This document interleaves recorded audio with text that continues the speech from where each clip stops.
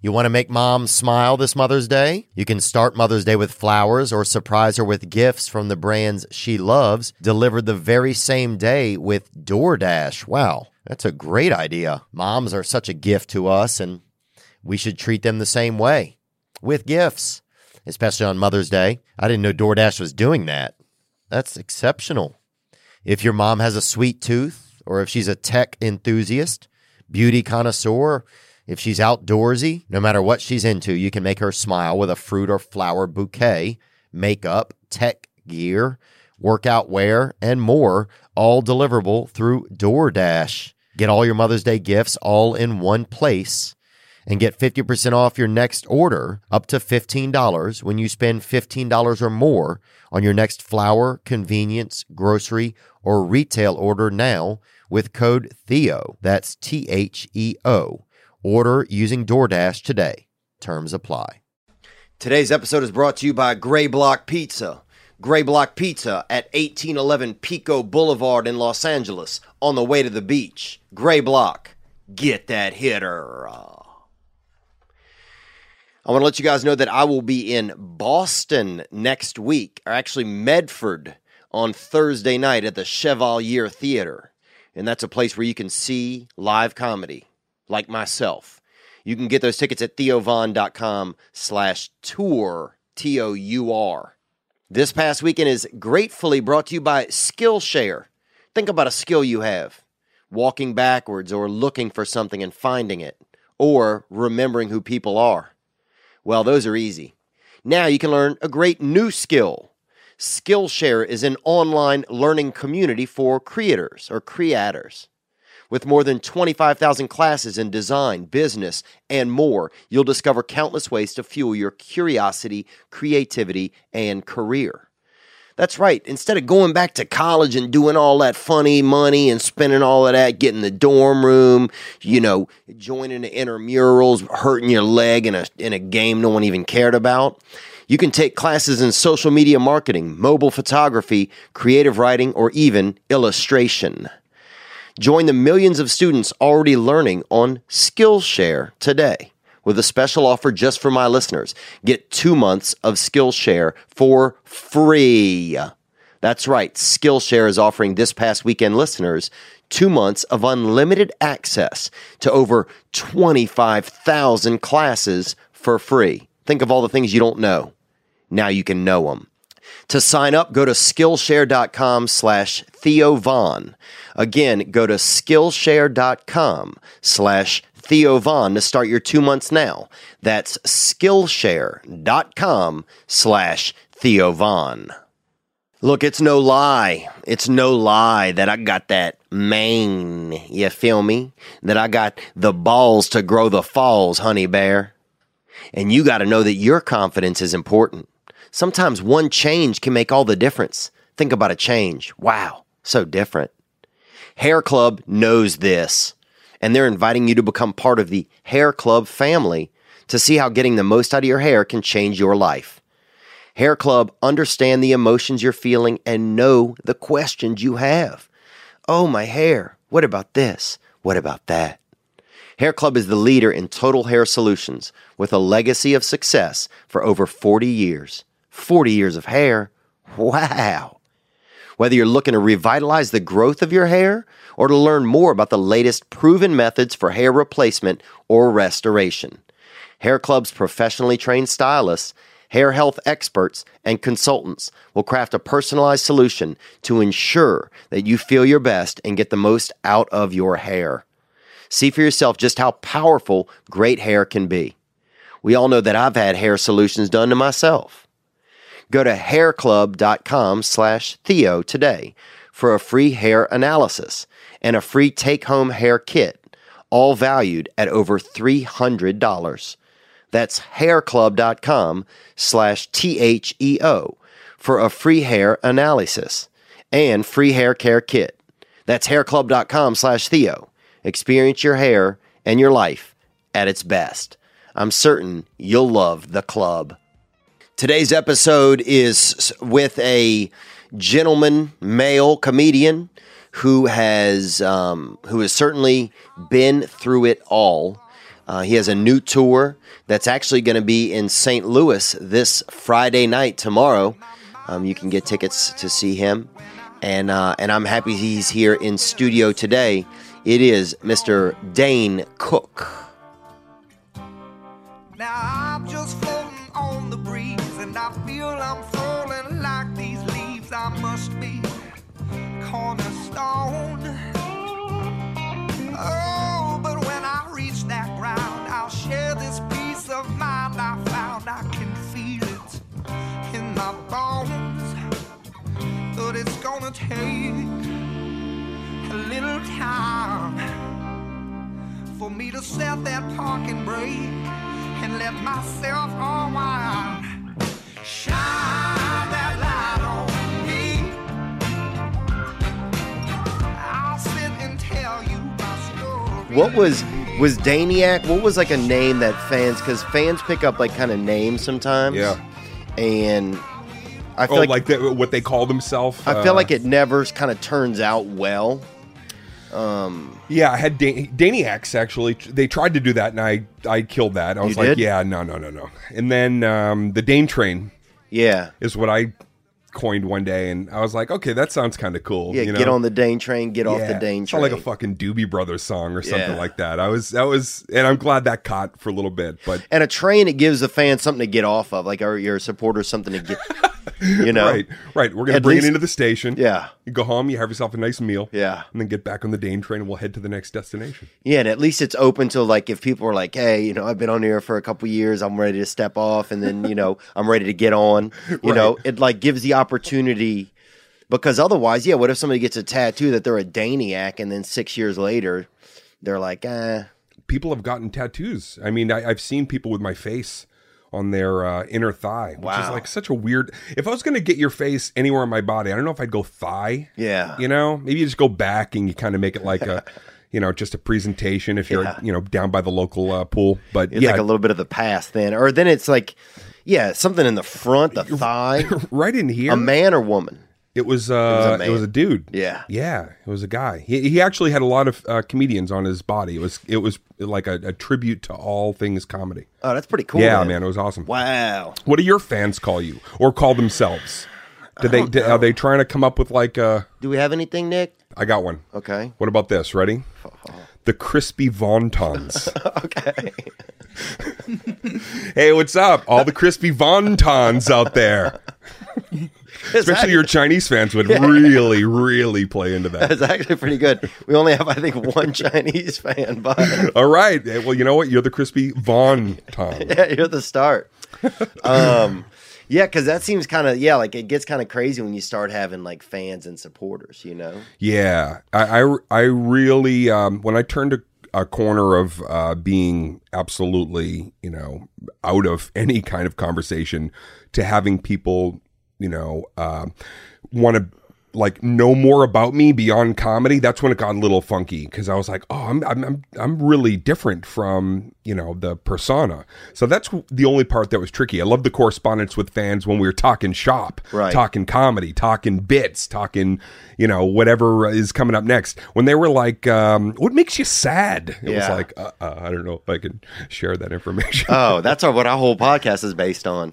My whole podcast is based on like, you know, just things that I've thought or felt or Yeah. Well, now I'm like the opposite. Now I can dig super deep, and I've kind of been through every incarnation of a career. So Yeah. it's like now this is perfect, because I've 29 years later grown into the idea of like being introspective is actually way more exciting than just being observant of behavior. yeah. Yeah. Yeah, because I was reading like some people, because you're definitely like a performer, you know, and I've always been big on, I've never been like I respect joke writers, but I personally enjoy watching a performer. Right. You know, it's why I love like Sebastian Maniscalco. Yes. You know, it's like, it's one of the reasons why I like watching Chris D'Elia. Like I like watching something Yes. occur. Yeah. You know, and it seemed like, but performers, it seems like don't get as much credit from the media at all. Yeah, it's similar to like how most of the time, like bombastic movies that are like action oriented doesn't get the same kind of critical acclaim as something that's just, a little dour and maudlin and dramatic. It's bonkers. It's like the same amount of effort, energy, creativity, impact, all that stuff needs to come together in order to make an act like that. And I'm the same way. I grew up Jerry Lewis, Steve Martin, Dice, Martin Short. I just like people that went for it. Yeah.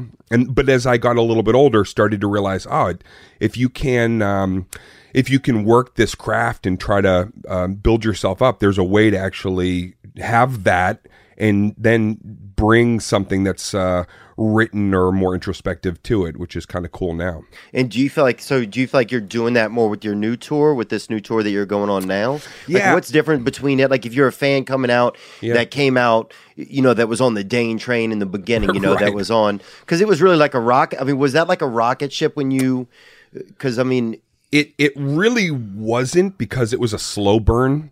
It probably felt that way for a lot of people that, suddenly were like smacked in the face of like, who's this name, Dane Cook, I keep hearing. Right. But the college market, I had for all of the 90s been just like chipping hanging away out, and, just like partying after with everybody and just trying to ingratiate myself. And also it was just fun, because I was a kid hanging out with, making a little money, having some fun. But I always understood the campaign element of it, which is if I want to, be elected comedian of the year until my service is over, like I'm going to have to get as many people on board. Without a TV show, I didn't have a lot of, I didn't have like I was talking to Bruce Hills at Just for Laugh. I said, you never had me on One New Faces. Wow. I just didn't have any of the industry support, access support early. And it's probably good, because it just made me have to cultivate my own means. They don't get, it seems like, it's like, I wonder why they don't.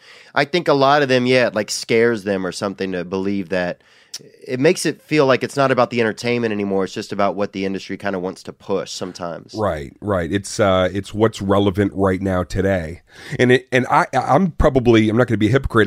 I've been guilty of it myself, where it's like you just glom on to something because everybody's so enthusiastic about it.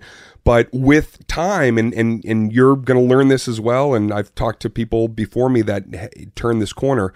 There's a moment, there's a process during your career where you start to earn a pedigree, where you start to, you're seasoned.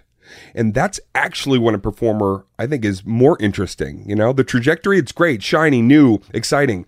What they do with that and how we evolve and how we communicate with each other and then to the crowd, I feel like at 30 years in almost that I'm just getting good. I'm just using all the tools in the arsenal to tell the kind of stories that I've always hoped to tell. And to answer your question directly, what's different about the tour now is, there's more introspection because I have more hindsight to play off observationally, but it's my hindsight. It's my story, my ups, my downs. And the thing that was probably the trickiest about this tour and this time was I just didn't want it to be a one-man show. I love one-man shows, but I didn't want my show to be something less than what people had seen before. I wanted the same LPMs, laughs per minute, with all the new tools that I had in my arsenal, which took a little time to get around that turn. So, but it seems like comedy's a one-man show. When you say you don't want it to be a one-man show, like, what do you mean by that? Yeah, like I didn't want it to be introspective to the point where it wasn't funny, great for comedy. entertaining. Yeah. I wanted, if you saw me 20 years ago, the greatest compliment I've gotten this last weekend, when my tour just recently started, is people saying, seen you 8 times, was at Madison Square Garden, was at this, was at that. This is my favorite show I've seen you do. And people saying, honestly, I didn't know you could do that. I wasn't sure if you could exceed my expectations again, but the show is as good, if not better, than other shows I've seen you do in the past. And that's the greatest as a comedian, except for people quoting your shit and saying it back to you, which is always fun. Yeah. You feel like Mark Twain for a little bit, right? It's really, it's kind of one of the coolest aspects of still being able to do it at the level that I've been doing it. Yeah. It's cool. Do you feel, you've always seemed to me like kind of to be like a lone wolf, kind of. Do you feel that? I think that I don't feel that in life. I feel like, if anything, it's an embarrassment of riches with how many great mentors and friends that I have in and out of comedy. But when you're 28 years old and you hit the stratosphere, nobody can talk to you about that. Nobody understands it. And perception takes over, because then people start to believe that maybe you're not accessible. And who is accessible to you, you don't find out 2 years later. Bullshitters. People want to make a little scratch. Right. People that see something to gain. Scoundrels, as you call them. Scoundrels. Fucking, it's like Mos Eisley Cantina from Star Wars. Like all the scum and villainy wants to seek you out because they want a piece of the sparkle, man. Yeah. Everybody wants some of the sparkle. You see somebody with sparkle, it's like, oh fuck, I want to glimmer with that person. But now, what happens? Like, it's always seemed like you have this thing where it's like I have to do this myself, because it always seems like you are this different kind of, like, you're like Pluto kind of a little bit. Not that you're pushed to the outside, but that you choose to kind of be in this, like. Yeah, you don't know if I'm a planet or a ball of ice kind of thing. Or just like a rumor that science made up, Like, it's like, you don't really know. It's like, is this guy a planet? Is this guy a ball of ice? You seem like that. You seem, to just a regular comedian coming up, it's like, who is this? Like, everybody else seems a little bit more accessible, a little bit more. You feel that? I don't feel that with a lot of comedians. Yeah, and maybe, and that could just be your my perception. Your graduating class, in my graduating class, I wouldn't feel that way about the comics I came up with in and around. But I think maybe it's generational. Right. When I met people ahead of me, I was intimidated to go up and talk to them. And you know what I did? I did the same thing people kind of put on me, which is they don't want to talk to me. Why would that person care about me? Why would I'd see David Spade or Chris Rock when I was young in New York? Why would they care about talking to me? So what did I do? I projected they're probably too cool for school. Yeah. Until finally you're at the comic table with somebody, or we're John like this, and you're like, oh shit, no, it's not that crazy. Yeah, no, it's definitely, I don't feel like the Warden of the North, like some Game of Thrones thing where I'm Pluto or something on the far outside. I do like that's part of the interpretation of what I am, because it's a whole hell of a lot more interesting to be somebody where people want to put their hand on their chin and go, what's going on? Then somebody was like, yeah, we get it. I never wanted to be that. I thought I was that. I actually thought I was like, yeah, we get it. You move around a lot on stage and you're trying to write some stuff. We get it, and dismissed. Right. But if anything, the polarizing was like, oh, good. Yeah, I'm not milquetoast. I'm not fucking boring. Right. I'm interesting. I'm almost like a little bit of a good guy, bad guy. You don't know how I'm rolling. Yeah, that's what I feel like with you. It seemed like the anti-hero. Yeah. And you know what? It was fun. It's been fun. Has that been a goal? It seems like, because I feel like you definitely seem like obviously super aware, especially comedians are hyper aware of like who we are and what's going on. I think anyway, a lot of, and super sensitive as well. Super sensitive, yeah. Which is one of the reasons you have to be hyper aware, because you have to know, or those things kind of go together, because it's like you're so aware that it makes you overly sensitive, because you're taking in so much that there's so many ways that we could feel offended, easily, and so we're so aware and then so sensitive at the same time. Yeah, I think that we're a lot of comics. I think what we do is we ruminate, and we're seeing 10 different incarnations of what could be. And what does that do? That then makes you start preparing for what if A happens, what if B happens. So we exert a lot of energy even in our stillness. Dude, it is exhausting. Being hyper aware. It's exhausting having to constantly like protect yourself from like 7 different ways of feeling uncomfortable. Right. You ever hear those stories about Jim Carrey early on in his career when he had this? And did you ever work with him? No, I never had the opportunity to work with him, but I've worked with people that have collaborated with him, and I usually don't just on hearsay. I need like a few different people to validate. And I started hearing from a few different folks that like back in the day when he would go to a party, if he thought people were going to fuck with him, doing what we're doing, thinking, oh, so-and-so is going to be there. What if she says this? What if he says that? That he would sit and pre-plan some stuff to, roast you or haze you. Right. So you couldn't hurt him. Some 8 Mile shit, man. Wow. He had like it already on tap. He'd practice. Imagine the energy that took.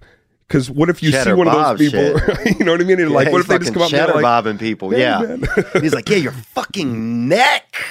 Right? He That's the neck you wore? Yeah, I could see him. Yeah. he would go deep cuts Yeah. on that shit, and I understand a little bit of that. I think that the you know, if you're thinking about a career in comedy, what you got to realize is it's an amazing community. It's a brotherhood. I mean that, guys and girls, but it's also really cutthroat, and it's also sometimes it's very participatory, and sometimes it's very isolating.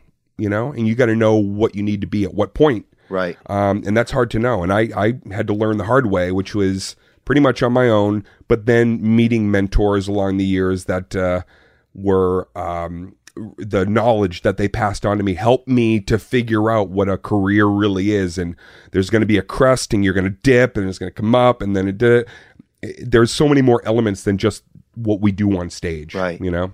When your career like blew up, you know, because I mean, you had what I've talked about this even in discussions about you when you weren't around, that you were like kind of the Steve Martin of our time in the way that that somebody, no one has that. I mean, that's such a rare thing that somebody has that trajectory. Yeah. It's just a rare thing. It happens to someone, and it happened to you. And not saying that you're, obviously you did the work, but what happens like with your ego in that part? That's something we always talk about. Because one of my scariest things to me is my own ego. Right. Because it's me, and I know that I'm crafty and that I'm cunning, and so I know that my ego is that as well. Right. Like, what happened? Like, did you find for yourself? What I found was maybe a little different because I had grown up so as an introvert. I had grown up with a lot of fear.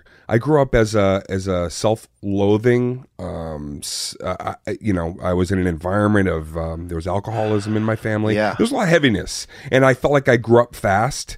So the years that I spent doing stand-up leading up to what would seemingly be an overnight sensation 15 years later, the ego stuff really wasn't like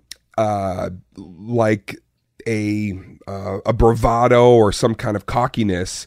It was really more of, I'm finally starting to feel like I can love myself because I obtained something in life where I didn't really know what I would get to. I pipe dreamed a lot of big stuff, Steve Martin and Dice, and seeing these guys.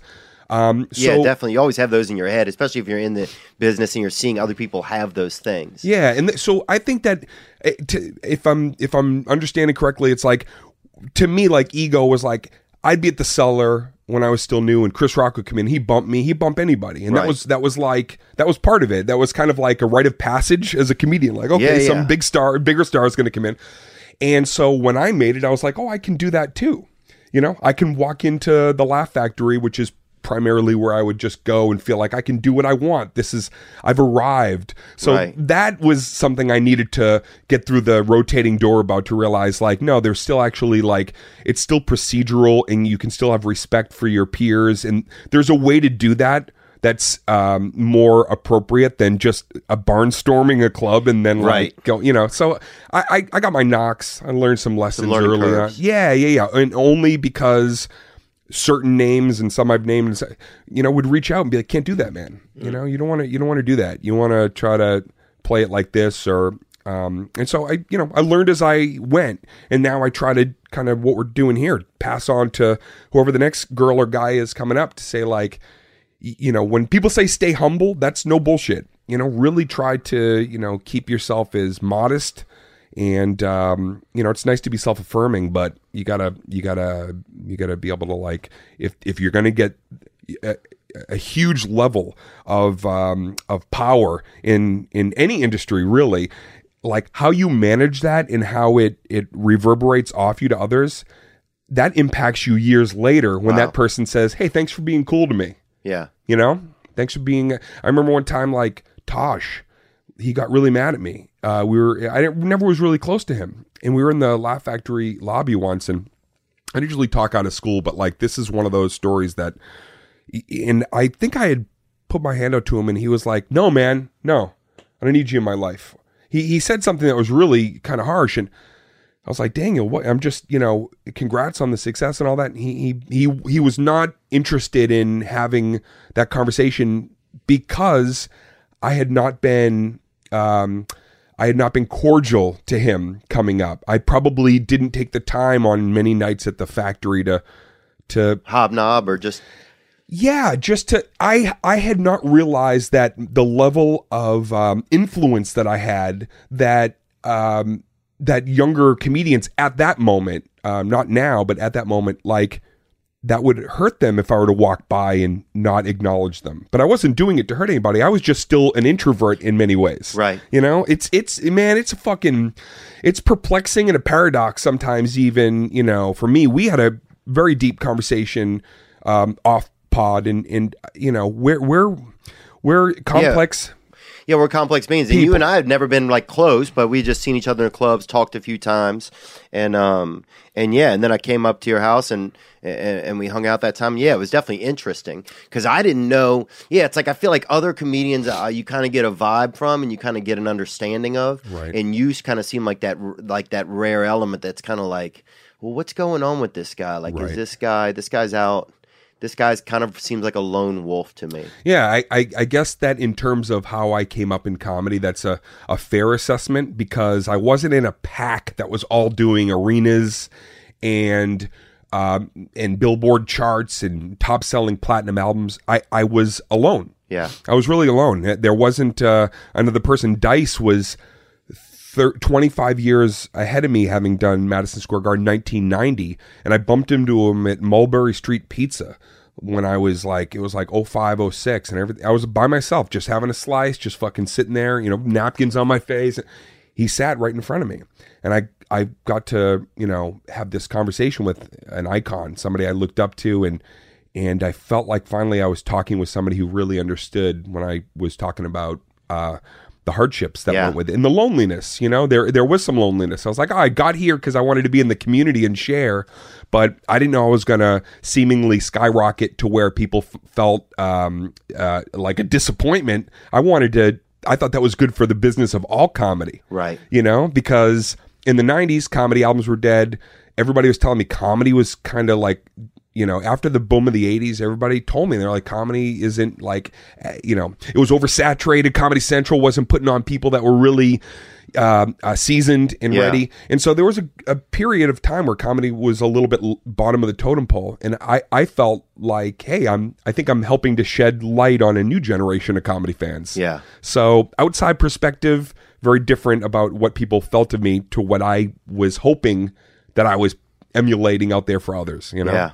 And jealousy probably was huge. I mean, I can only imagine that, like, because everybody was a little bit jealous of Dane Cook, I think, I think that what happened was a lot of comics would say to me, man, I'm so sick of DJs and people that are interviewing me for my show. I'm trying to literally saying, why don't you do what Dane does? Yeah. Why aren't you? And it was frustrating.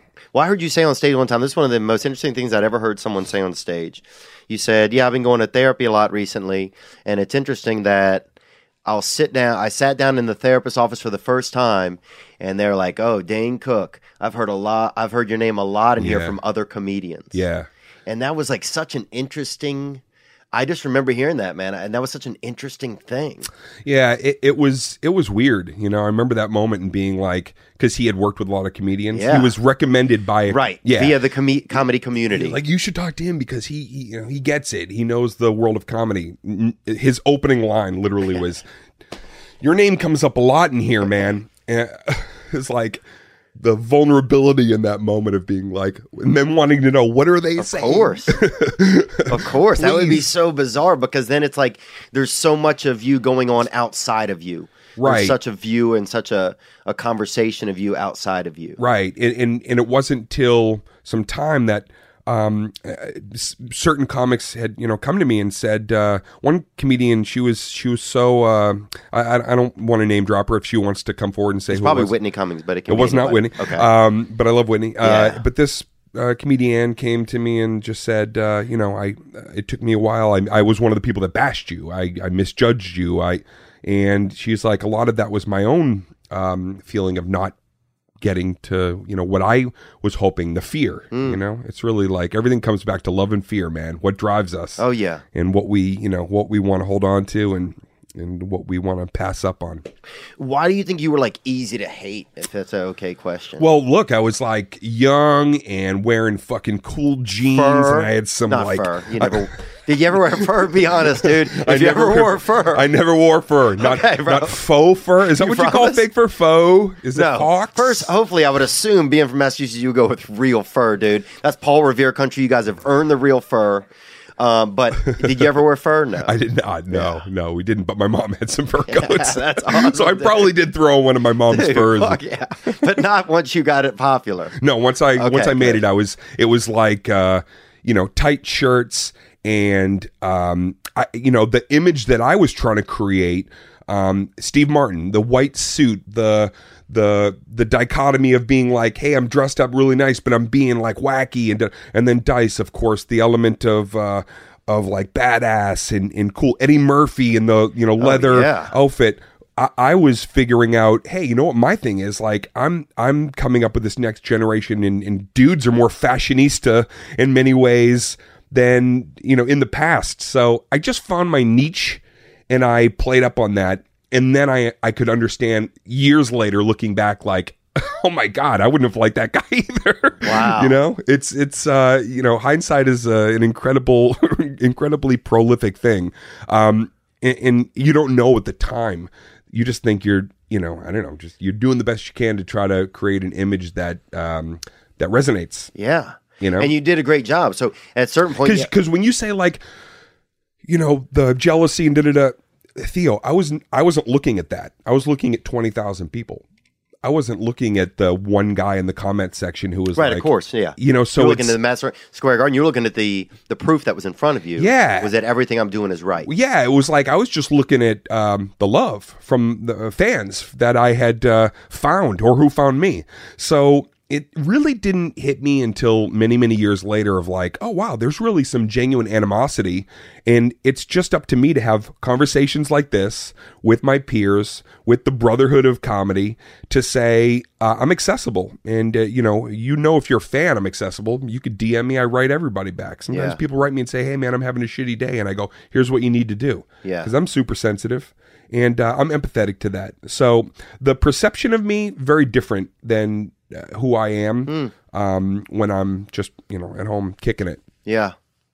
Yeah, it's interesting. Yeah, because if I'm real candid, it was just like, what is Dane? Like, Dane seems like this, I don't know, like this, kind of like this Pluto, kind of like this thing where people don't know, but for some reason people have felt rubbed the wrong way, Yeah. But then also has probably had the ability to garner a huge amount of jealousy over time as well. So, there's a lot of factors in there. I bet it was probably hard to sift through some of that if you even wanted to look at it. It was like, because it wasn't, even though it wasn't affecting me directly in terms of like business, it affected like my fans didn't like feeling like they were. Then if you were a Dane fan, then it was like weird. Right. There was a period where it's like people were like, hey, I say I like you, and then I get attacked by other people. Yeah, dude, yeah. But what you start I'm in a wheelchair because I was, at your Madison Square Garden 20,000 seat show.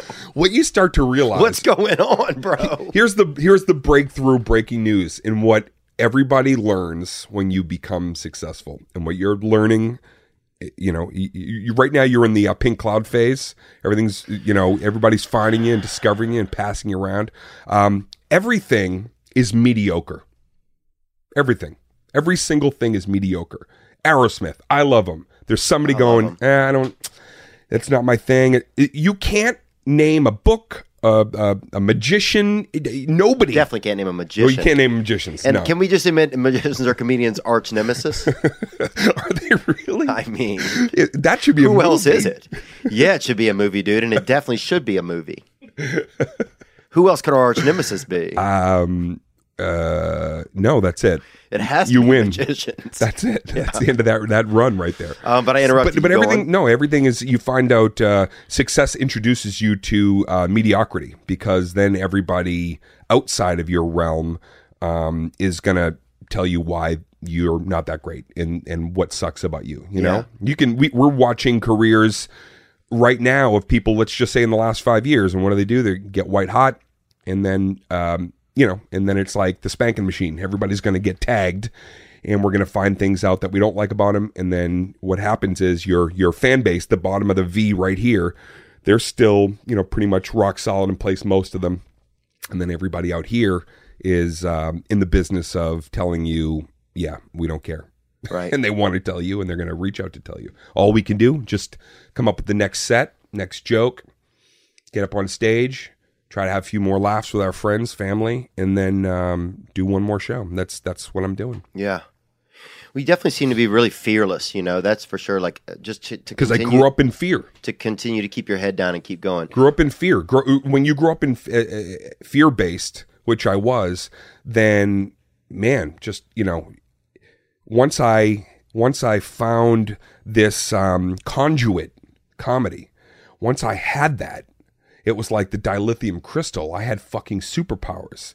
I had this ability to actually be present and important to people when I didn't even feel important to myself. Right. It took a long time for all those things to equate a well-rounded, healthy lifestyle, both on and off stage, to be able to have great conversations like this. Yeah. Do you did you have an idea what you thought like being a star was or something like that before you like hit like a level of stardom popularity? Oh, what a great question, man. That I remember seeing guys like Robin Williams playing like Garp. And like A World According to Garp? Yeah. Oh, dude, that's one of my favorite books of all time. Love it. Book, amazing. The film, awesome. He was awesome. And I was looking at a lot of comedic actors and admiring that they could tell different kinds of stories. They could make you laugh. Maybe they could make you cry. To me, that was like an interesting route for a career. So what I did, and where it plays into the question, is like I took my foot off the gas of what I knew people had discovered me as, and was like, I'm going to downshift and try to go in that direction so I could have some more credibility and outside of comedy. Deconstructed myself really in the mid 2000 era. You mean like with films and stuff like that, with that kind of work? Yeah, because then I started getting some opportunity to do things that were very different from stand-up, based on my stand-up. Kevin Costner was a fan of my stand-up and then said, do you want to play a serial killer in this movie with me? And it was like, suddenly that was when I felt a certain level of stardom, when I was not so much from the comedy ever, but from the being received. And this all comes back to inclusion and feeling isolated as a kid. Kevin Costner's and Demi Moore's and Juliette Binoche and Steve Carell, people that I loved to watch them do things that were so drastically different, were now saying, hey, you right, yeah, you're one of us. Yeah. So that's when I started to feel a bit of oh wow, I'm in a different circle. Right. I'm in an inner circle. And do you feel like then you start treating people different? Like was there ever a point you felt like looking back, like, oh, I was an asshole? I never felt like I was an asshole. Yeah. I never felt like I had never gotten to a place where I had seen some other comedians in some other behaviors. There was Eddie Griffin is who he's talking about. There were some magicians out there actually who were fucking assholes. Siegfried and Tiger Face, whatever that guy's name was. I saw that. I saw some behavior in other, not even just comedians, but just in other celebrities. Having been in LA for a bit, and I thought it was really deplorable. And I wanted to be a person that, if you could approach me, if you felt like I was approachable, that there was something to be gleaned from both my success and failure. So I never felt like an asshole. I would listen to people talk about me. Joan Rivers, I'd never met, and she called me an asshole on Stern. I'd never met her. I never made a Joan Rivers joke. I respected that woman. She was cool. Built it and cool and funny and always funny. She used all the racial slurs once on TMZ, and it's still one of my favorite clips. I watch it at night sometimes before bed. That's your bedtime regimen. Well, I mean, it's like, you put on some creams and then you watch Joan. She's like, somebody's a this and somebody's a this and somebody's a this and somebody's a this, and people just need to get used to it. Well, Joan, called me an asshole, and I remember I was. And you never met her. Never met her. And I was man, I was like mortified. Why did you think that? Either A, I'm such an asshole that it's reached Joan Rivers, like the rumor of it, No. or that what is going on that people think this, or just that I've become a name that people for some reason associate with this. You know what? If I was going to get really, if I was going to go deep into like the human element, the id, super id, what's going on with this, I would say the one thing I didn't realize how to do was reach out early in my career when I broke through to celebrate some of the comedians that came before me. If I met you, I met Dice at the pizza place.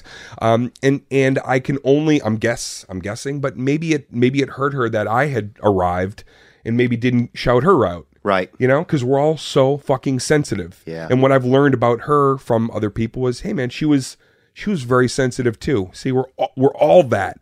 And so having people call you an asshole from time to time is, it was actually kind of, it was confusing. Was it uplifting in a weird way though? Was there part of your ego or part of you? I mean, part of any of our ego where they're like, at least they're talking about me? Well, the part that you, because you've had, and I ask you this because you've had, I mean, you know, there's not anybody else that I could think of that's had the same story that you've had. The best part about being considered, being ostracized in a way where people think you're like the bad guy or an asshole or whatever is, for me, I can only talk about my experience, but for me, it was like, good. This is an armor to keep the people that have hurt me my whole life away because they're a little scared of me because they think I'm something beyond just a regular guy, which I'm just a regular dude. I'm just funny for an hour and a half on stage. And otherwise, I'm pretty basic, you know? I'm jeans and t-shirt kind of guy. And, so that to that extent, I didn't mind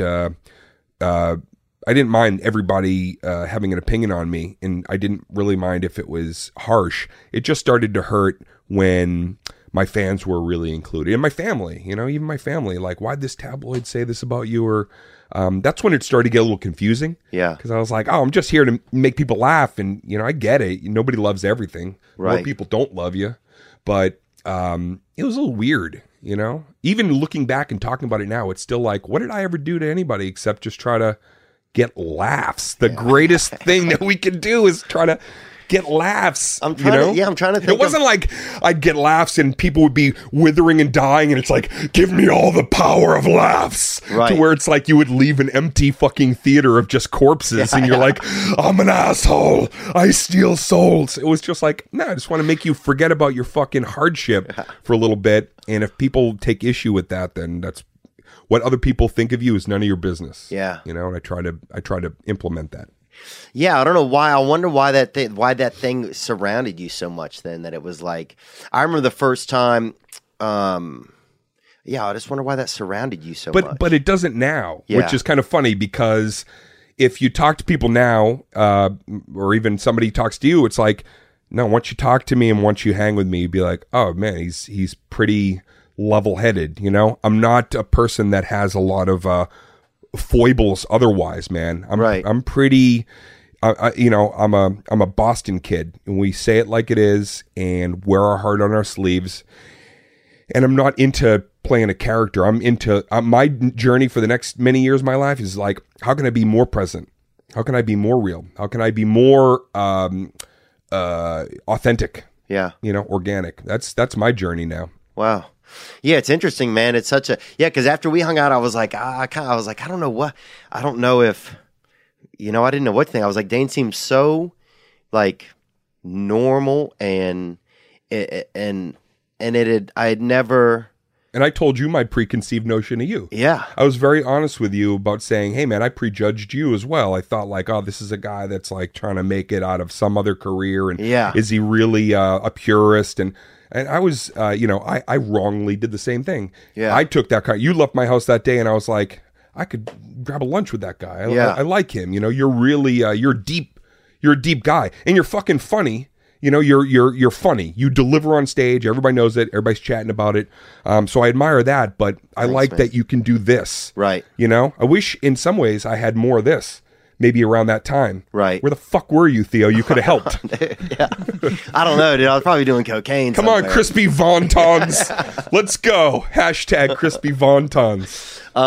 Let's go to we have fans have submitted questions this week. I love this. Okay, so, good. And I actually had one too. Okay. You talked about, or you've never drank or smoked or done a drug at all, Fact. right? Yes. When you were at your darkest, did that even cross your mind as like something to turn to? No. Pussy, dude. Why not? No. I just never, it was not, it truly was not something that was on my radar. And growing up as I'm an adult child, I'm an alcoholic. Alcoholic, yeah. So I watched. You would be an alcoholic. I would definitely be an alcoholic. And you might be just a dry one. I'm not addicted. I don't have an addictive personality outside, so I don't know if I would. That's a good But point. I'm intense. Yeah. I'm intense, competitive with myself. I think I said years ago, if I did drink, I'd probably need to be the drunkest person in the room because it's like, I just have to. You want to win. I want to win. I want to show myself that I can do more. But it never was very interesting to me. Wasn't my thing. Yeah, 'cause even sometimes people with alcoholic parents, they end up repeating the same patterns. I think it's like impressive. Well, my mom said to me one day, your dad was really brilliant. He was a brilliant guy. He was a BC graduate and a businessman. She said, and she goes, and he fucks up because he gets in his own way. And he breaks everything down that he was building up. And so I was like, if I don't imbibe, maybe I can build up and not have the breakdown portion. So, But I might start doing heroin, man. I've been thinking about it. Oh, dude, I haven't. You know what? I'm at that age where I'm sure it'll probably help. Oh, yeah. I could see you taking a little hit. I mean, you take a little weight off, though. I don't know if you're prepared for that. I wouldn't mind that. That would be. But do you have like an obsessive? Do you have an addiction? You think with working out, or like an obsessive, like? Because you always are like, you definitely seem jacked. No, I don't. I don't have I don't have like a regiment. I do love working out because it's good for my brain. Yeah. I think a lot when I'm like doing cardio and coming up with ideas. I do have a lot of energy. The energy people see on stage, it's not put on. Right. That's love of the game energy when I get up there. I have to temper it sometimes because I'm so excited. Yeah, I think maybe that's one thing that makes you like confused or has made you confusing to people. I think your energy is just different. It's very frenetic. You have this like, it's very different than a guy you would think maybe see a guy doing comedy. It's like an anomaly. In a way. Yeah, I don't know. I guess I watch other comics that, have energy, and I guess maybe because how I came up, I can look at somebody else and go, oh, this is organic. This is like they love the movement and stuff, not as a character or a layer. Right. But they're just so enthused to be and then the whole ego of having people around you love you and care about what you're saying on top of the artistry of performing. Man, it can be very it could be elusive and it can also be very addictive. Yeah. Yeah. Let's hear this. Cool. Theo, Dane, what's going on, guys? Had a quick question for you. What is your most proud moment as a comedian? Wow. Just a moment that might stand out to you or give you the most joy. That's it. Thank you. Gang, gang. Hey, gang, man. You've had a lot to pick from. I'll let you choose first. You want me to go first? Okay.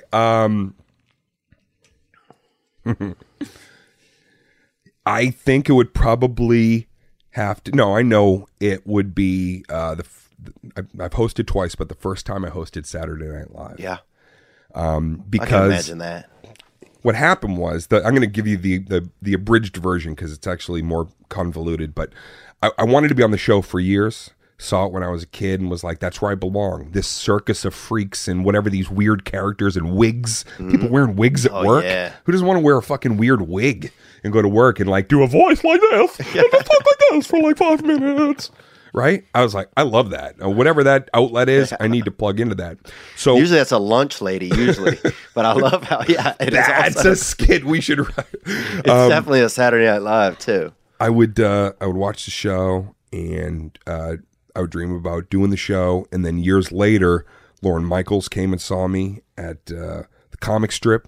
in New York City. My career was already starting to really roll. We were talking about maybe potentially doing like a Billy Crystal one season thing, where I'd come in and just be like a comic for 1 year on there and do skits and stuff. But that kind of fell through. And so then I said to Lauren that night after we talked at the comic strip, I said, Lauren, I'd love to host. And he said to me, he's like, yeah, that's not going to happen. And I was like, why? And he goes, because that's not how we do it anymore. I go, yeah, but Carlin and Pryor and all these guys, like, they would do the monologue and it was different because it was stand-up, not a skit. And he's like, yeah, it's passé. We're not doing it. And then 4 months later, Retaliation came out, number 4 on the Billboard charts. I'm in a hotel in Vegas for the comedy festival. Lorne Michaels, he called me up. Hello. Hey, man, you're hosting. And he gave me a date right there. So wow, what did you do after you hung up the phone? Be honest. Did you jerk off or not? Fucking 4 times in a row. Did you I didn't really? even have anything in it at the end. The last one, just air came out. Oh, dude, yeah, Confetti man. came out of my cock hole. Oh yeah, that's called Apollo 17. And dude, when just fucking there's nothing at the end, that's the one that blew up. I like that where you got the Apollo 17, Pluto. There's kind of a whole astrological and astronomical. But did you honestly? Do you think you jerked off or not? Honestly, No, I flipped out, man. Have you ever jerked off? You seem like a guy maybe who has never jerked off. I'm not a big jerk off also. guy, you know. Yeah. I pick my moment, and then it's like when I do, it's a party, you know. Yeah. But some guys are like, I got a buddy. He's like, dude, I got to jerk off every day, sometimes 2-3 times. Oh, yeah. That's too much, man. Yeah, that's Takes half our your legs listeners. out. That's half of our listeners. And I'm like 80 days off of pornography right now. So, Nice. this past weekend, I had the first weekend on the road where I didn't jerk off or didn't think about it. Wow. The first weekend. Yeah, in 15 years of doing stand up. So that's how I know that there's positive stuff in not watching pornography. Oh my. Yeah, I think that's smart, man. That's an interesting. Are you talking about that in your stand up too? No, I just, Oh, man. no, not yet. I mean, we talk about it on the podcast a Yeah. lot. We have a lot of guys who jerk off and are trying not to. So, Yeah. No, it's never been my prime directive. I don't know if that would be like. most of my life goal is trying not to jerk off. So it's You know? pretty. I was pretty more solid. like, no, I actually want to meet a beautiful woman and like try to, actually have sex with a woman. That was for many years. That was my goal. It was yeah. like, I want to touch myself. Oh, I had that I goal, wanna and meet then I would somebody. jerk off and just ruin that goal, you know? I was just sitting there ruining my own goals. You ever just get with the girl and then jerk off and just have it like, a twofer? My thing now is if I have sex with a girl, I'm not coming. I do that by myself sometime, you know? Okay. Because women want What to does play she have to say hardball, I'm about playing that? hardball. You know? That's how I feel, dude. I'm not doing that. You're not getting that, baby girl. Oh my God. This is where you would go to a commercial break. Excuse me for just a second here. I got to ask you something. Do you remember 1999? Huh. Well, we're almost 20 years past that. So if you're no longer partying like it's 1999, why does the software you use every day at work feel like it's not quite ready for even Y2K? Start the year off on the right foot and find software that's, well, a little more up-to-date on Capterra.com. Capterra is the leading free online resource to help you find the best software solution for your business. So say there's something in your business that's just not really working, or you think it could be more fine-tuned or more streamlined, but what software do you use? Capterra can help. Over 700,000 reviews of products from real software users. Discover everything you need to make an informed decision. All types of categories of software, everything from product management to email marketing to yoga studio management software. No matter what kind of software you need, Capterra makes it easy to discover the right solution fast. Join the millions who use Capterra each month to find the right tools for their business. Visit Capterra, CAPTERRA.com/Theo, THEO, for free today to find the right tools to make 2019 the year for your business. That's CAPTERRA.com/THEO. Capterra.com/Theo. And now back to the show. So Lorne Michaels calls. Yeah, man. You have that conversation in Vegas. You must have got off the phone and felt pretty. I was emotional, I was Yeah. emotional because it was really, the felt kid in seventh recognized? grade, man. Yeah. The kid from seventh grade that dreamt the whole thing. It was like validation, boom, that day. I've had a few moments in my career where I felt like really embraced. But that standing backstage at SNL, hearing the band play, being in that dark back area, looking through the beveled glass and seeing the crowd a little bit warped, and then boom, opening that door up and knowing I'm here because I did it. I did it all myself. I'm not on a hit show. I'm not on a hit anything. Yeah. I'm just a dude who gets up there and slings some ha-ha for a little bit, and I made it all the way to SNL, you know? It shows you anything is possible. Really, anything is possible, man. It's like just, you know, whatever you want to come to fruition, it's all hard work. Anytime you fail, anytime people don't make it to where they feel like they want to get to, I feel like a lot of that is self-imposed. Really? I think we put the obstacles in front of ourselves. Yeah. Yeah. Yeah, I think that sometimes it just the human condition is like we want to, you know, human beings were not exactly programmed to be just love, support, and caring, or else we wouldn't have money. We'd just be like making things for each other all the time. I built a hut, Theo, live in it. It'd be dream catchers, things like this. Somebody sent me this neck brace for somebody who's, you know, because I always want to have a little bit of a longer neck. I got a limited neck. That looks like my grandma's tampon. Well, she's obviously been through some tough times. Yeah. She had a huge vagina. Dang, she must have. Yeah, That is a real hitter. Yeah, and that is a unique flow she had. Somebody had going. Wow, did you still feel then, even when you're getting on stage, then that these people aren't going to like me because I did it my way? Or I took my own path? Really, I mean, around that time, then it was, you know, 100 arenas in a row over many years. So that was just, I call that like portion of my career was just like the parade, you know? It was just every day waking up and literally going, who called today and what do they want me to do? And how can I play in the sandbox for one more day of, you know, entertainment? It wasn't till, you know, everything finally hit that upper crest right around like 2010. And then as it started to come down the other side, I remember feeling like, okay, so I had my moment, and now it's literally going like our act. After a certain amount of time, it's passé, and we're a new comic again. And I was a new comic again. I was ready for the next chapter, and I didn't mind that it wasn't going to be as white hot for a little bit. Did you have a moment at the top when you started to come down the other side where you're like, did you feel like you had friends? Did you feel like you had people around you? Like, oh, yeah. Did you feel like you still had like comedians that were on your side, or at that point was it? I mean, I had the guys that Eddie Murphy came to see Good Luck Chuck. He came to support my movie, and I felt like maybe not again. My graduating class, very tight, very I made it with a lot of guys. You know, fortunately, like a lot of guys in our group has had and continue to have really wonderful success. And yet the guys that were in front of me, you know, Richard Lewis and Jerry Lewis and, you know, Dice and all these people that I had wanted to emulate made me feel like, hey, man, it's okay. This is part of it too.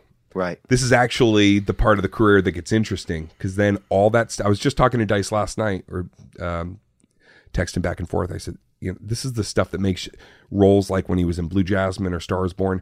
The vulnerability comes from these years. Comes from the stuff that happens on the in-between, you know? If I want to go back and play Madison Square Garden, I know I can do it. I know exactly how to put myself right back in that.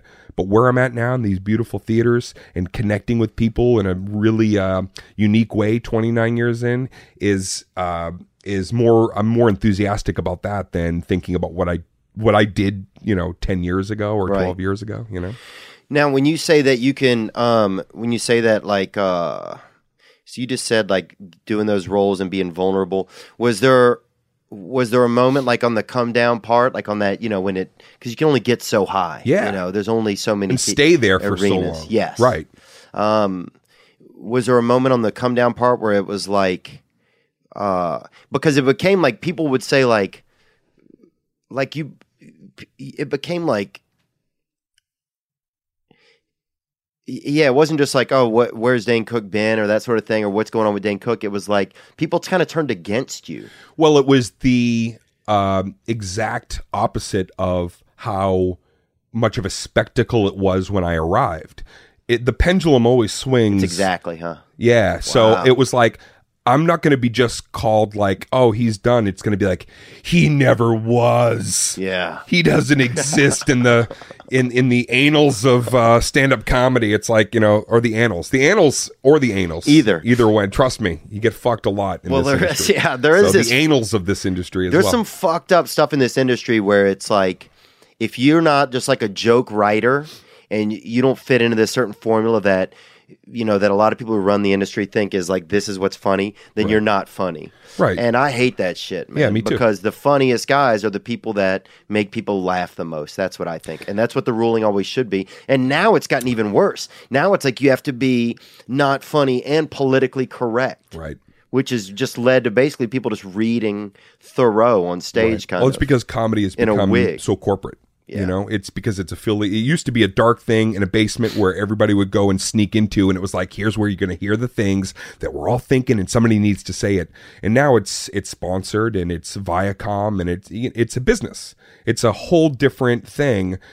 I'm a purist. I like the idea of coming into the club and, no phones. I like Chappelle does that thing, no phones. Yeah, the bags. They do it in I think Denver. Sebastian. I love that, man. It's like, this should be a place where we can all come in and hang out and air some stuff out. Doesn't mean that it's a place to go in and be racist or be fucking a little obtuse. racist I'm chill with. Well, maybe you. I mean, look, bro. I'm not racist, dude, unless you are. You know what I'm saying, brother? What do you got? No, dude, no. We'll save that for later. I think but wasn't it fun when you used to be able to be a little bit racist, and even if you knew as a comedian, as an entertainer, you were going to be able to get people of that race on board? People still listen. There still is room for that. The whole thing is, not everybody can do a joke that's so beyond the line of what decency. Not everybody's going to get away with that, but there are people out there, because they don't have malice in their heart. And they're not coming at it from a place of being derogatory. They're coming at a place of being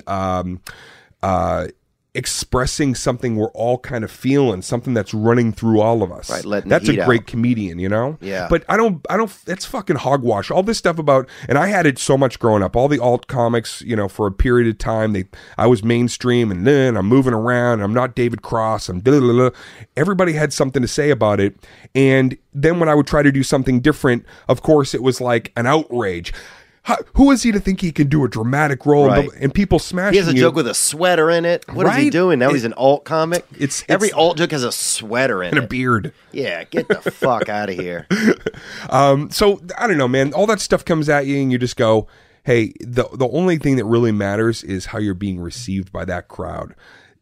I've said a couple of times recently, people ask about my career, and the good or bad, there's only one thing that keeps you relevant in comedy. One word keeps you around. And if you're not that word, we're not going to see you in a little bit. Funny fills rooms. Nobody's coming and going, I'm going to go see Dane's show again because it's not funny and it wasn't funny, but this time I want to see if it's still not funny. Yeah. Nobody is doing that. People are going to support you. People are going to smash you. I think that a gifted performer can move around. Carlin, man, every comic should be going, we're all Carlin. Political, irreverent, physical, voices, sound effects, farting, smart. That's a comedian. He's the architect. He's one of the architects. Pryor, same thing. Who are we to put each other in boxes when it's really all about just getting a message across using every facet of what we are as people? Yeah. Wow, I got really I felt myself get really interesting, man. Nah, look, emotional it's true. with that one. It's true. Let's take another question that came in here, Nicholas. Cool. Yo, what's up, Theo? What's up, Dane? This is Cy from Minneapolis, Minnesota. What is your guys' thoughts on, that whole Robert Kraft, dark arts, witchcraft, whatever you want to call it, him doing that? What do you guys think of that? Anyway, love the podcast. Gang, gang. Gang, man. He's talking about that suck-off over there before the Chiefs game. Oh, his name was Cy? Yeah. Was it Cy like S-A-I or Cy like... I don't know. Like sad? Did his parents name him after she gave birth and she went, it's not what I thought he was going to be. And they just named him Cy. Anyway, thanks for the question, Cy. Listen, if you're 77 and you want to get a little rub and tug, I think that should be your prerogative. Yeah. The mistake he made is he shouldn't have gone to Florida. He should have gone to Europe where they don't give a fuck. Yeah. Yeah, in Europe, man, that's an appetizer, dude. You know, that come with the water. But yeah, look, everybody's been jerked off somewhere by somebody they didn't know if they wanted them to or not. Well, I have. I mean, that's most of my childhood, probably. Dude, I remember the first time some girl jerked me off. First time it ever happened to me into a stream, like a little kind of still water by our house, and the fish came up and ate it right in front of me, dude. And I had these crazy dreams after that for probably maybe 4 years. So your semen became chum. Oh, dude. You know what I'm saying? Would've And I thought. thought there was going to be like, what happens now? I was so scared. Right. I was afraid to tell anybody. Like, what if like fish vawns came Yeah, out of the that's water, what I'm right? saying. Just little fish with your fucking head on them. Yeah, that'd be fucking great. Just saying little jokes, right? Because he couldn't stop chumming. But yeah, so everybody goes through a tough time. I think, yeah, look, Robert Kraft is a champion. If those ladies, as long as they weren't, being held against their will or something, and they want to, do that type of business, I don't see anything wrong with those women doing that type of business if they're doing it to survive and they want to do it. Yeah. The whole human trafficking element, that's not what we're talking about. That's pretty fucked up shit. Yeah, somebody's somebody's under the influence of drugs to be kept in an alley or something like that. Like, If somebody chooses, like, if Theo and I said, hey, you know what, for $1 you can suck our cock, that should be like, we're grown men. We should be able to make that offer. yeah, I mean, that's For $1. Yeah. I would say 99 cents because it's more enticing. Look at him, dude. It's a businessman in him. Niche marketing right here. Yeah, and I would probably raise it to about $20, Yep. and Maybe B- it comes with a hoodie. Yeah, Get some merch at the end. yeah. Now we're going to Chris D'Elia. It comes with a doesn't make a dent hoodie. Is he selling a lot of? He does. Oh, dude, somebody. Love it. Yeah, I just I heard. love it. I saw a guy with a doesn't make a dent hoodie on the other day at the airport, I love that, man. and I was like, wow. It's very, very cool. That's I saw a when you homeless guy wearing one of my shirts that I always donate like extra merch at the end of tours, and I have a picture with the grimiest homeless dude, and he's wearing a Dane Cook shirt. And I was like, "That's me. That's my shirt." And he was like, "I don't give a fuck, man." But we took a picture in my office. That's awesome. What was the question? Oh, the Robert Kraft thing? Yeah. Look, I mean, the guy's a champion, and sometimes you have to relax before the big game. Right. And Sometimes do you- during the big Yeah, game. that's true. And his wife, I think, is 78. Would you bother that woman? You're going to bother a 78-year-old woman? She passed away like 6 years ago. Oh, she did? Yeah. Yeah, then way fucked up. Right. Imagine you have him masturbating in a graveyard instead, because that's the alternative. Man, masturbating in a graveyard should be the name of your book someday. I don't know why. I could just see you on the cover and maybe have some fish in a little creek that are also like watching. Yeah, that wouldn't be bad. Put us on the edge of the graveyard. But still, you got to think about that. If that's the alternative, then look, man, I say we start a go fuck me campaign for fucking Robert Kraft. All right. And get him what he needs. Go fuck me. Let's You know? do that. That's a great idea. Man, you are entrepreneurial, man. Well, look, I'm doing what I can. I'm doing what I can, man. What else do we have, What Nick? do we got? Hi Theo, hi Dane. My name is Alex Chinlai. I'm from Port Perry, Ontario.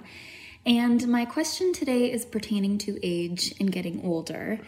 I recently just had a birthday at the beginning of February, and this was the first year where I was dreading it. And I Googled it and I saw that you guys actually have birthdays coming up, and they're back to back, if Google is correct.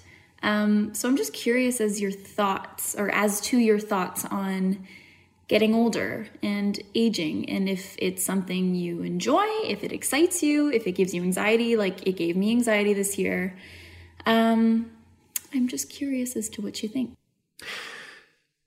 My favorite part of that question was when she said, if Google was correct. Yeah. That spoke to me more than anything because a lot of times Google is not correct. Wikipedia, don't believe everything you read on the intranet. Yeah. Now, I believe everything I read on the internet, but you're right. I agree with We're you. both right. Somehow. You got a birthday coming up? Yeah, March 19th. 18th. Really? Yeah. Fellow Pisces, man. Crazy, dude. Cool. Very. How old are you going to be? I'm going to be 39. Dude, you look great, man. Really? Yeah. I don't feel You great, don't look man. 39. Really? Yeah. Oh, no, you're good, man. I'm You're thinking in about good ordering shape. blood off the internet. You're in good I've had some shape. work. You got a good coif, man. I've had some work done. I had hair taken out of the back of here and put into here. Oh, okay. Well, it looks great. A lot of Thanks, people man. do that, man. That's really that's not uncommon. It looks awesome. Yeah, I've seen other people that have, and then I've also now seen other comics ask me about it. Right. Yeah, why not? Right? It's like if that's available, then hell yeah. Would you ever do that? Would you ever do anything, you think? I would do that. Yeah, I mean, for me, it's like getting older. I think we're lucky as men because we can be distinguished, and it also adds to like, okay, I'm 46. This is the roles that I want to play now, and the kind of parts that I hope to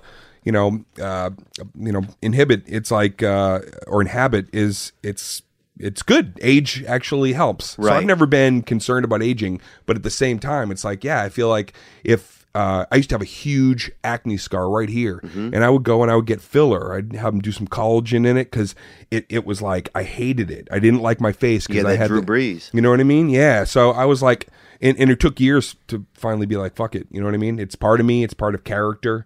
So I'm fully behind doing whatever it is that you feel like you need to do to better health and wellness, whatever that is. Somebody said you got calf implants was a rumor that went around. Did you ever hear that? Dude, I don't, but look at these. Look at my calves, bro. Oh my God, bro. It looks like my friend Ben. Look at that. I'm like a Clydesdale.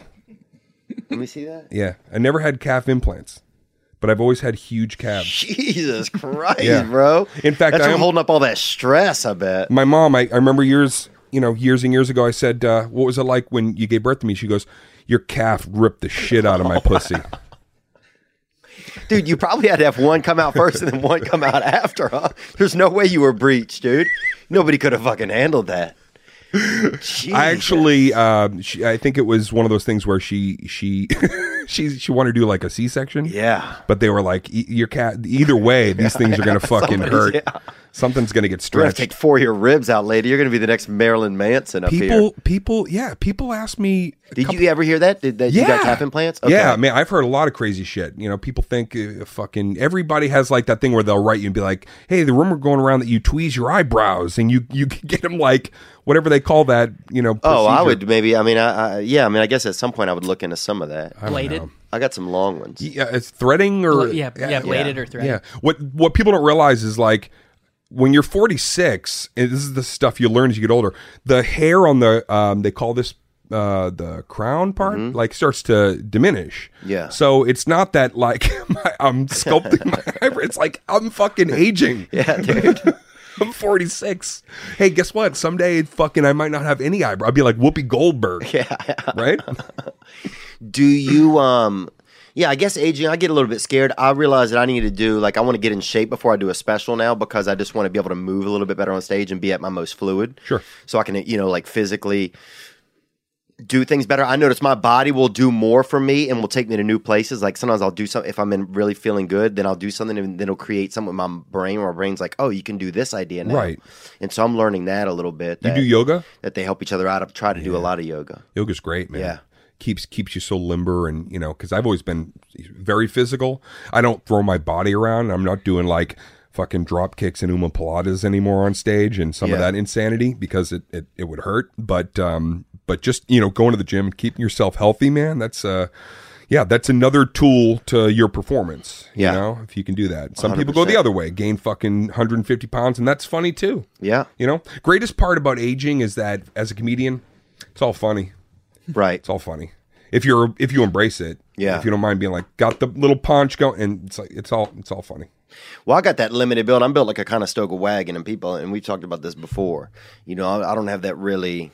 I wish I had kind of wider shoulders. I have limited neck range, so I've always, had different things I want to do. I used to wear a neck brace at night all the time, to try and get my neck longer. Try to get it longer. Yeah. You try to elongate yourself. Yeah. A little. Not much. I mean, I'm not trying to fucking, Wait, was it like... I'm not trying to have to hold my fucking head up. Or I was going to say, you put it on, and was there like a winch that you would turn, and it was like... Almost ready for the dance. No, it would just kind of, it would make you really be taut. Right, really more rigid. I like to get a little bit taut to let it know that I mean business. That was kind of my goal. Well, I noticed that about you. You get kind of a Terminator thing that's happening. Yeah, well, I just have limited... My family comes from... people weren't really looking around, staying fucking focused, staying local. They were just looking straight ahead all the dude, time. yeah. There's no fucking hindsight. There's no foresight. That's good, man. No side sight. See, I like that. Zero peripheral vision in, I like in my that. past. My family, my whole legacy was they were looking into a fucking glass of ale for most of it. And, just can't wait to get that in their belly instead of fucking looking out. I hate to interrupt the episode because it's a good one, I think. But is your home like mine? Cluttered with stuff you don't even use anymore? What's that? A toy train? I'm in my 30s. Clothes and shoes you don't wear taking up valuable closet space? A tennis net, for some reason, indoors? Old phones hiding in drawers, toys and games that the kids aren't even interested in anymore? You know what I'm talking about. Well, let me tell you about an app that you can use to sell this stuff. It's called Mercari. Mercari is the selling app that makes it fast and easy to sell almost anything. You simply take a few pics, add a description, and boom, your item is listed. Mercari will even email you a shipping label when it sells. It's simple. The app has over 300,000 reviews on the App Store with an average 4.8 star rating. So why not give it a try? Over 100,000 items get listed every day on Mercari. Something you don't need, put it on there. Something you're looking for, Mercari. So don't let that stuff that you don't use go to waste. Sell it, ship it, and get paid with Mercari. You can find Mercari on the App Store or on Mercari.com. That's Mercari. Mercari, the selling app. Let's take one more. Up, Theo. This is a question for Dane. I wanted to ask you why you got kicked out of the Laugh Factory in Los Angeles. And Theo, if you had any close calls to getting booted out of the Laugh Factory. I know that's a big comedian area for comedians in Los Angeles. Gang, gang. Gang, man. And I don't know, is that true? Did you get... That's where Google is... Right. Google gets it wrong a lot because I don't know if people realize this. Breaking news.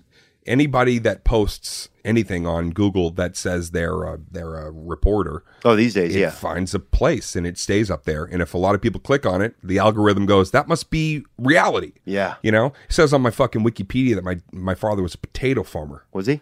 No, he's never. But people kept voting it up or, I think there was like a mob of people that was like, let's put some misinformation in there and just and they validated. Let's liven Dane's life up with some veggies. Laugh Factory thing. I wish it was an exciting story. It was not all the hullabaloo of getting banned for life and all that.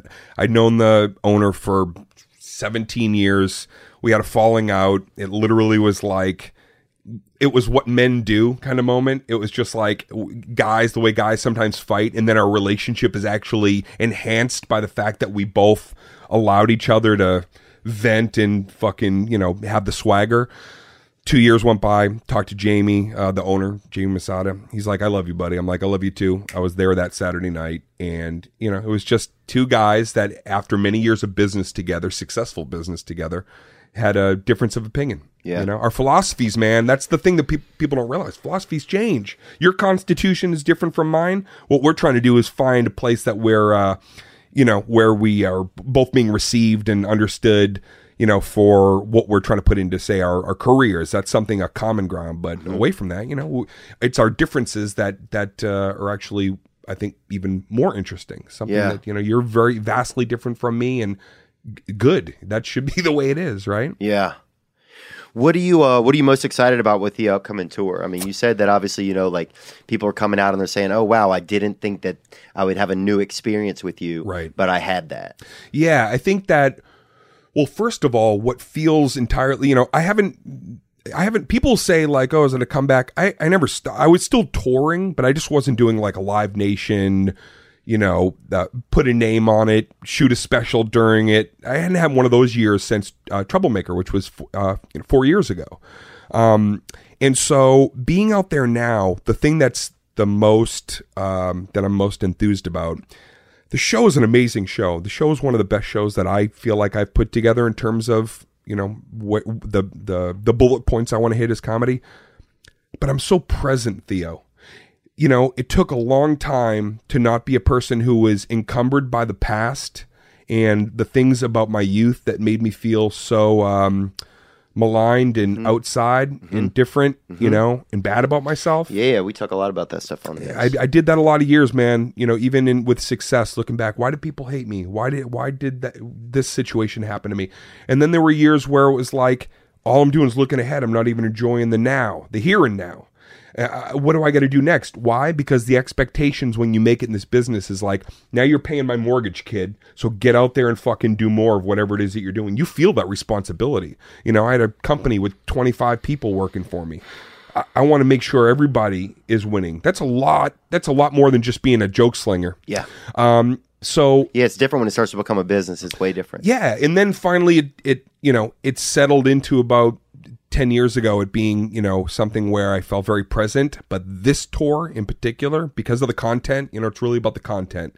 Because now I can celebrate all of it. I talk about some pretty dark moments in my life, I think in the funniest way possible. I talk about some of the high watermarks in a way that's self-effacing.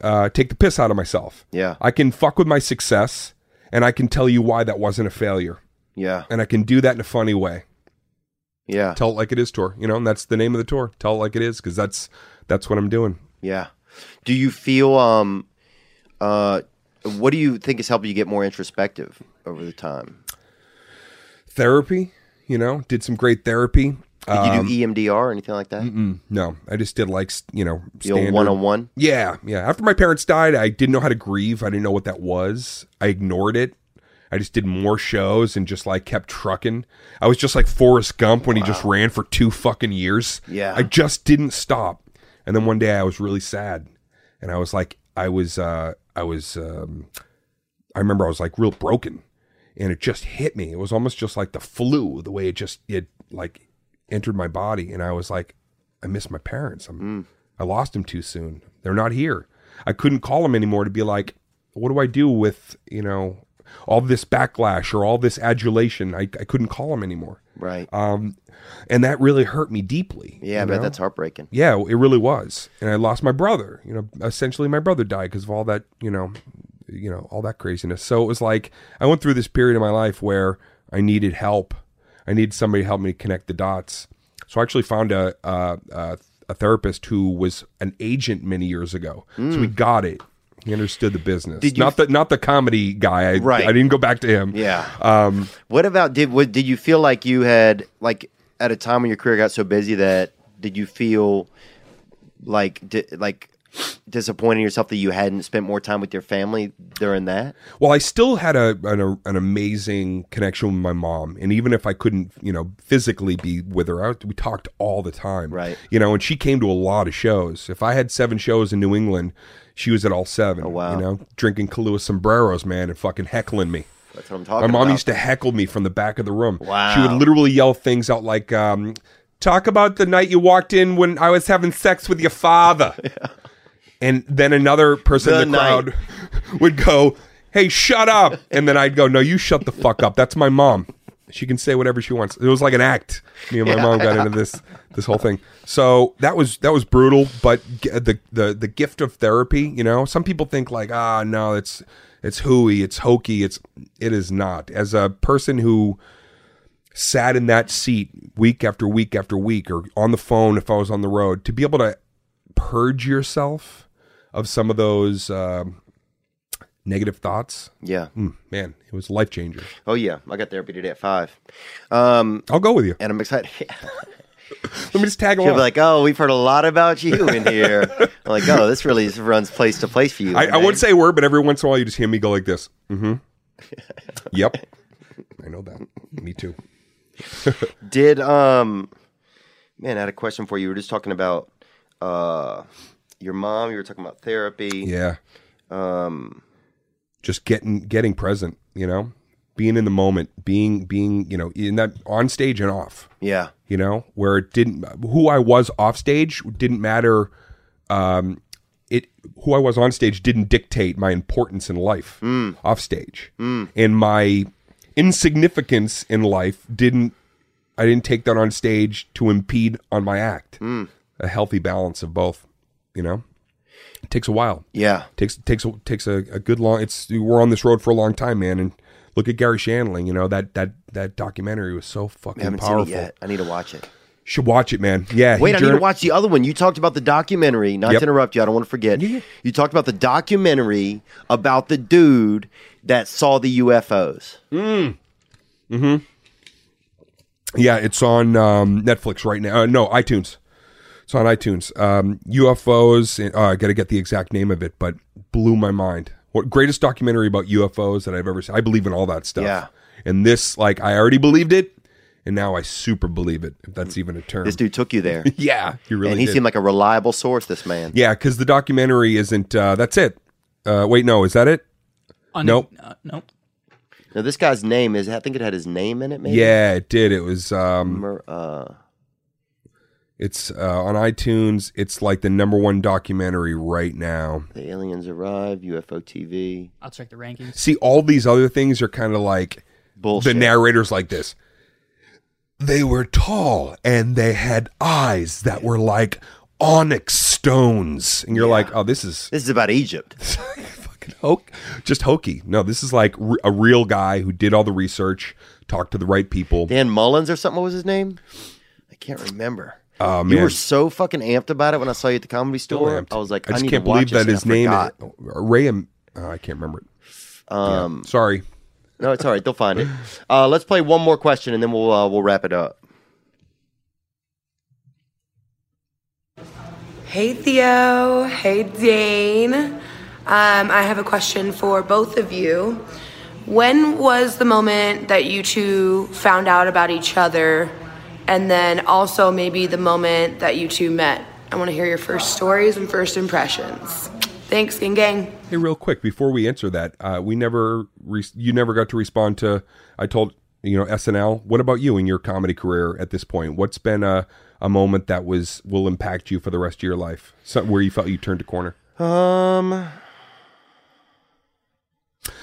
Okay, let's just take this. I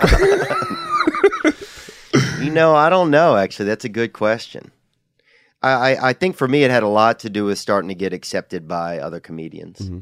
And it wasn't something that happened on stage. It was probably more stuff that happened like off stage. And what do you think ingratiated you with people? What was it about you that you felt like you were connecting in terms of, like, was it just conversations you were having with comics, or were you spending time like bowling with them? Like, what was?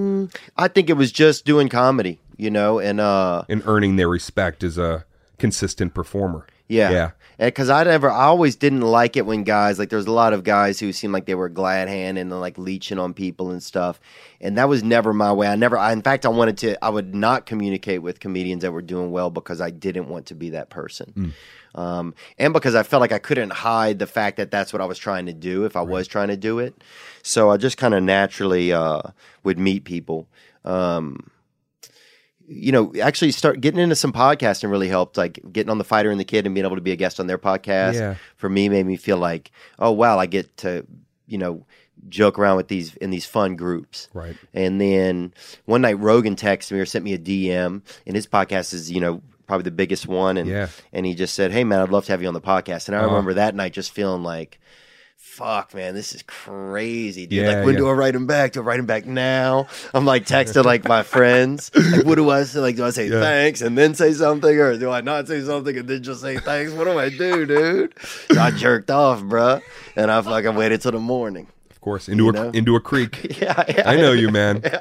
I know your style now. Time to feed the fish. Well, baby. that's a huge moment, that because you know what that is. That's. But I felt accepted. The community saying, you're, and I had moments like that very early in Boston where I finally felt like, oh, they know that I'm really here to work. I love this, the art of stand-up comedy. I'm a student of it. It takes a long time for your peers because we're all a little suspicious. Who's the new guy or girl coming in, especially if they come from any other background.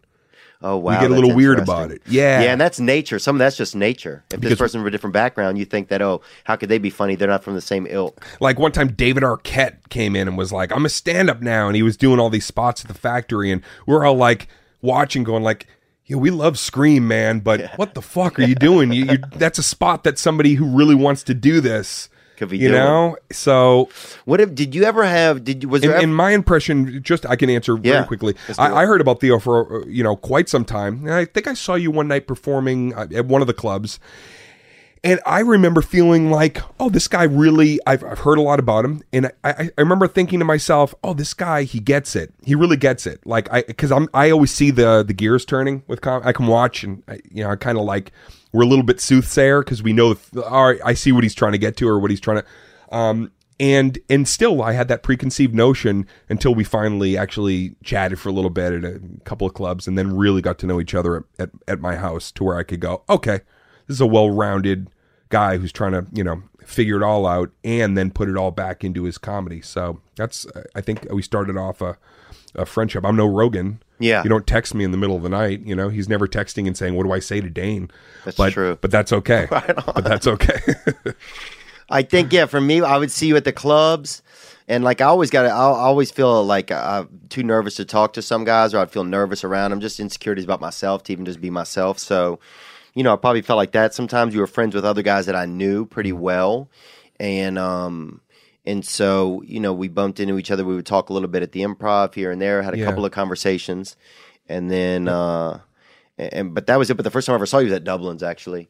I mean, years ago, with the first night I ever came out and watched comedy in L.A. Oh wow, that's a great first show. It there, and it was cool. And that was where everything was starting to change, man. Yeah, that's where I was really like, oh man, okay, that was a world. That was a place in its own. Yeah, I bet, bro. Yeah. I mean, great the fact memories. that people still talk about that. Yeah, bubbling at Dublin's, man. Yeah, dude, that was crazy. Great memories.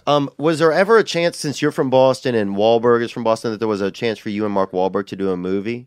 No, I've never. I mean, I've met him several times. The closest I ever came to ever performing he was in the New Kids on the Block back when I was starting stand up in a comedy group, and we did shows together. Wow. So we would open for New Kids on the Block at like sober clubs. Yeah. We play sober clubs. We were too young. So we play, these non-alcohol venues. And so Joey McIntyre was like fucking 11 or whatever he was. And probably fucking. I got to, and chicks were, no bullshit, man. Chicks were lining up for those guys. I was lining up in a wig. We just wanted we just wanted to, whatever fell off the side of the stage for them, we were like, hoping that maybe one girl would like us and want to touch our peen.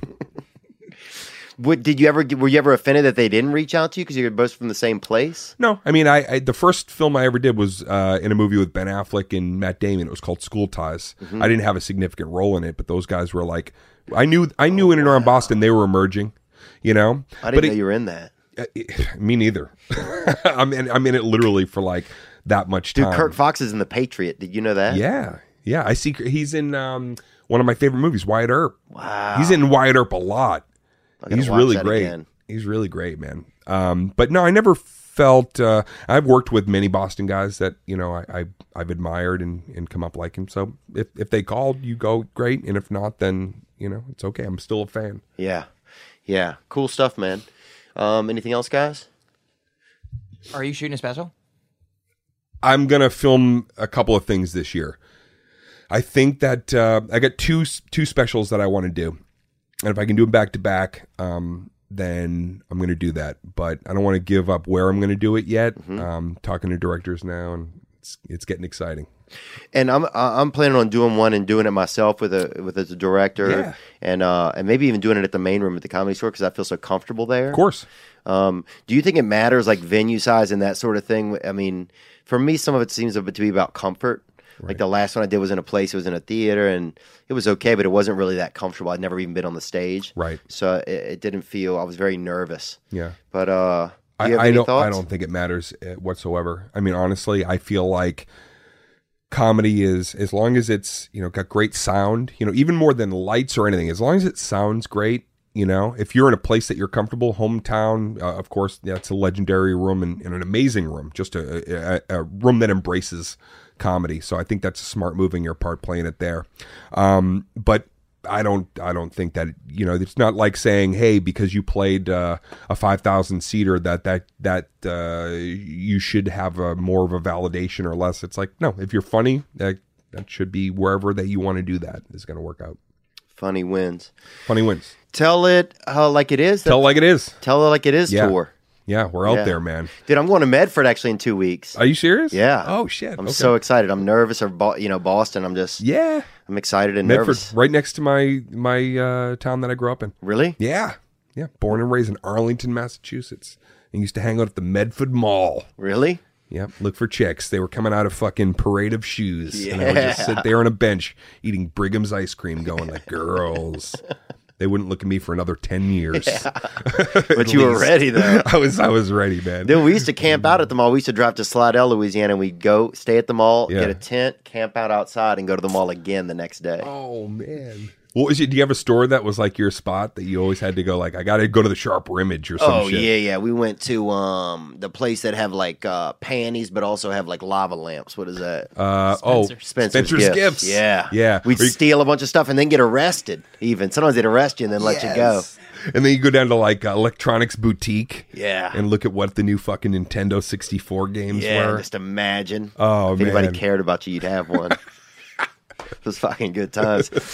Dane Cook, best of luck on your new tour, man. Thanks, Theo. Yeah, thanks for having me, man. Yeah, This man, is really, I was excited for this, so appreciate it. Would you ever do a podcast of your own, you think? Have you considered it? Or does that seem like something that everybody else is doing, so you're going the other direction? I love this. I love being a guest and coming in and having come up and created my own early version of it wasn't even called a podcast. I had something called The Voice of Doom, and The Voice of Doom was a little jukebox that I would upload MP3, and I would do like a rant. Every couple of days, I just put on like some stuff that I knew wouldn't be funny as much on stage, but like I could kind of riff on. Yeah. And I felt like for me, I'm enjoying watching so many people embrace the entrepreneurial side of getting their voice out there way more than even if I was doing it at this point. Because I'm like, I did that when it was not cool, when it was not in vogue. In your own took a lot way. of shit, and now it's the template. Right. Now it's a must. It's a calling card. So I'm just I'm grateful that I could come in here and hang out. Hopefully you'll have me back. Yeah, we'd love to, man. Thanks for coming in. Cool, man. Now I'm just floating on the breeze, and I feel I'm falling like these leaves. I must be cornerstone. Oh, but when I reach that ground, I'll share this peace of mind I found. I can feel it in my bones, but it's gonna take a little time for me to set that parking brake and let myself unwind. Shine that light on me. I'll sit and tell you my stories.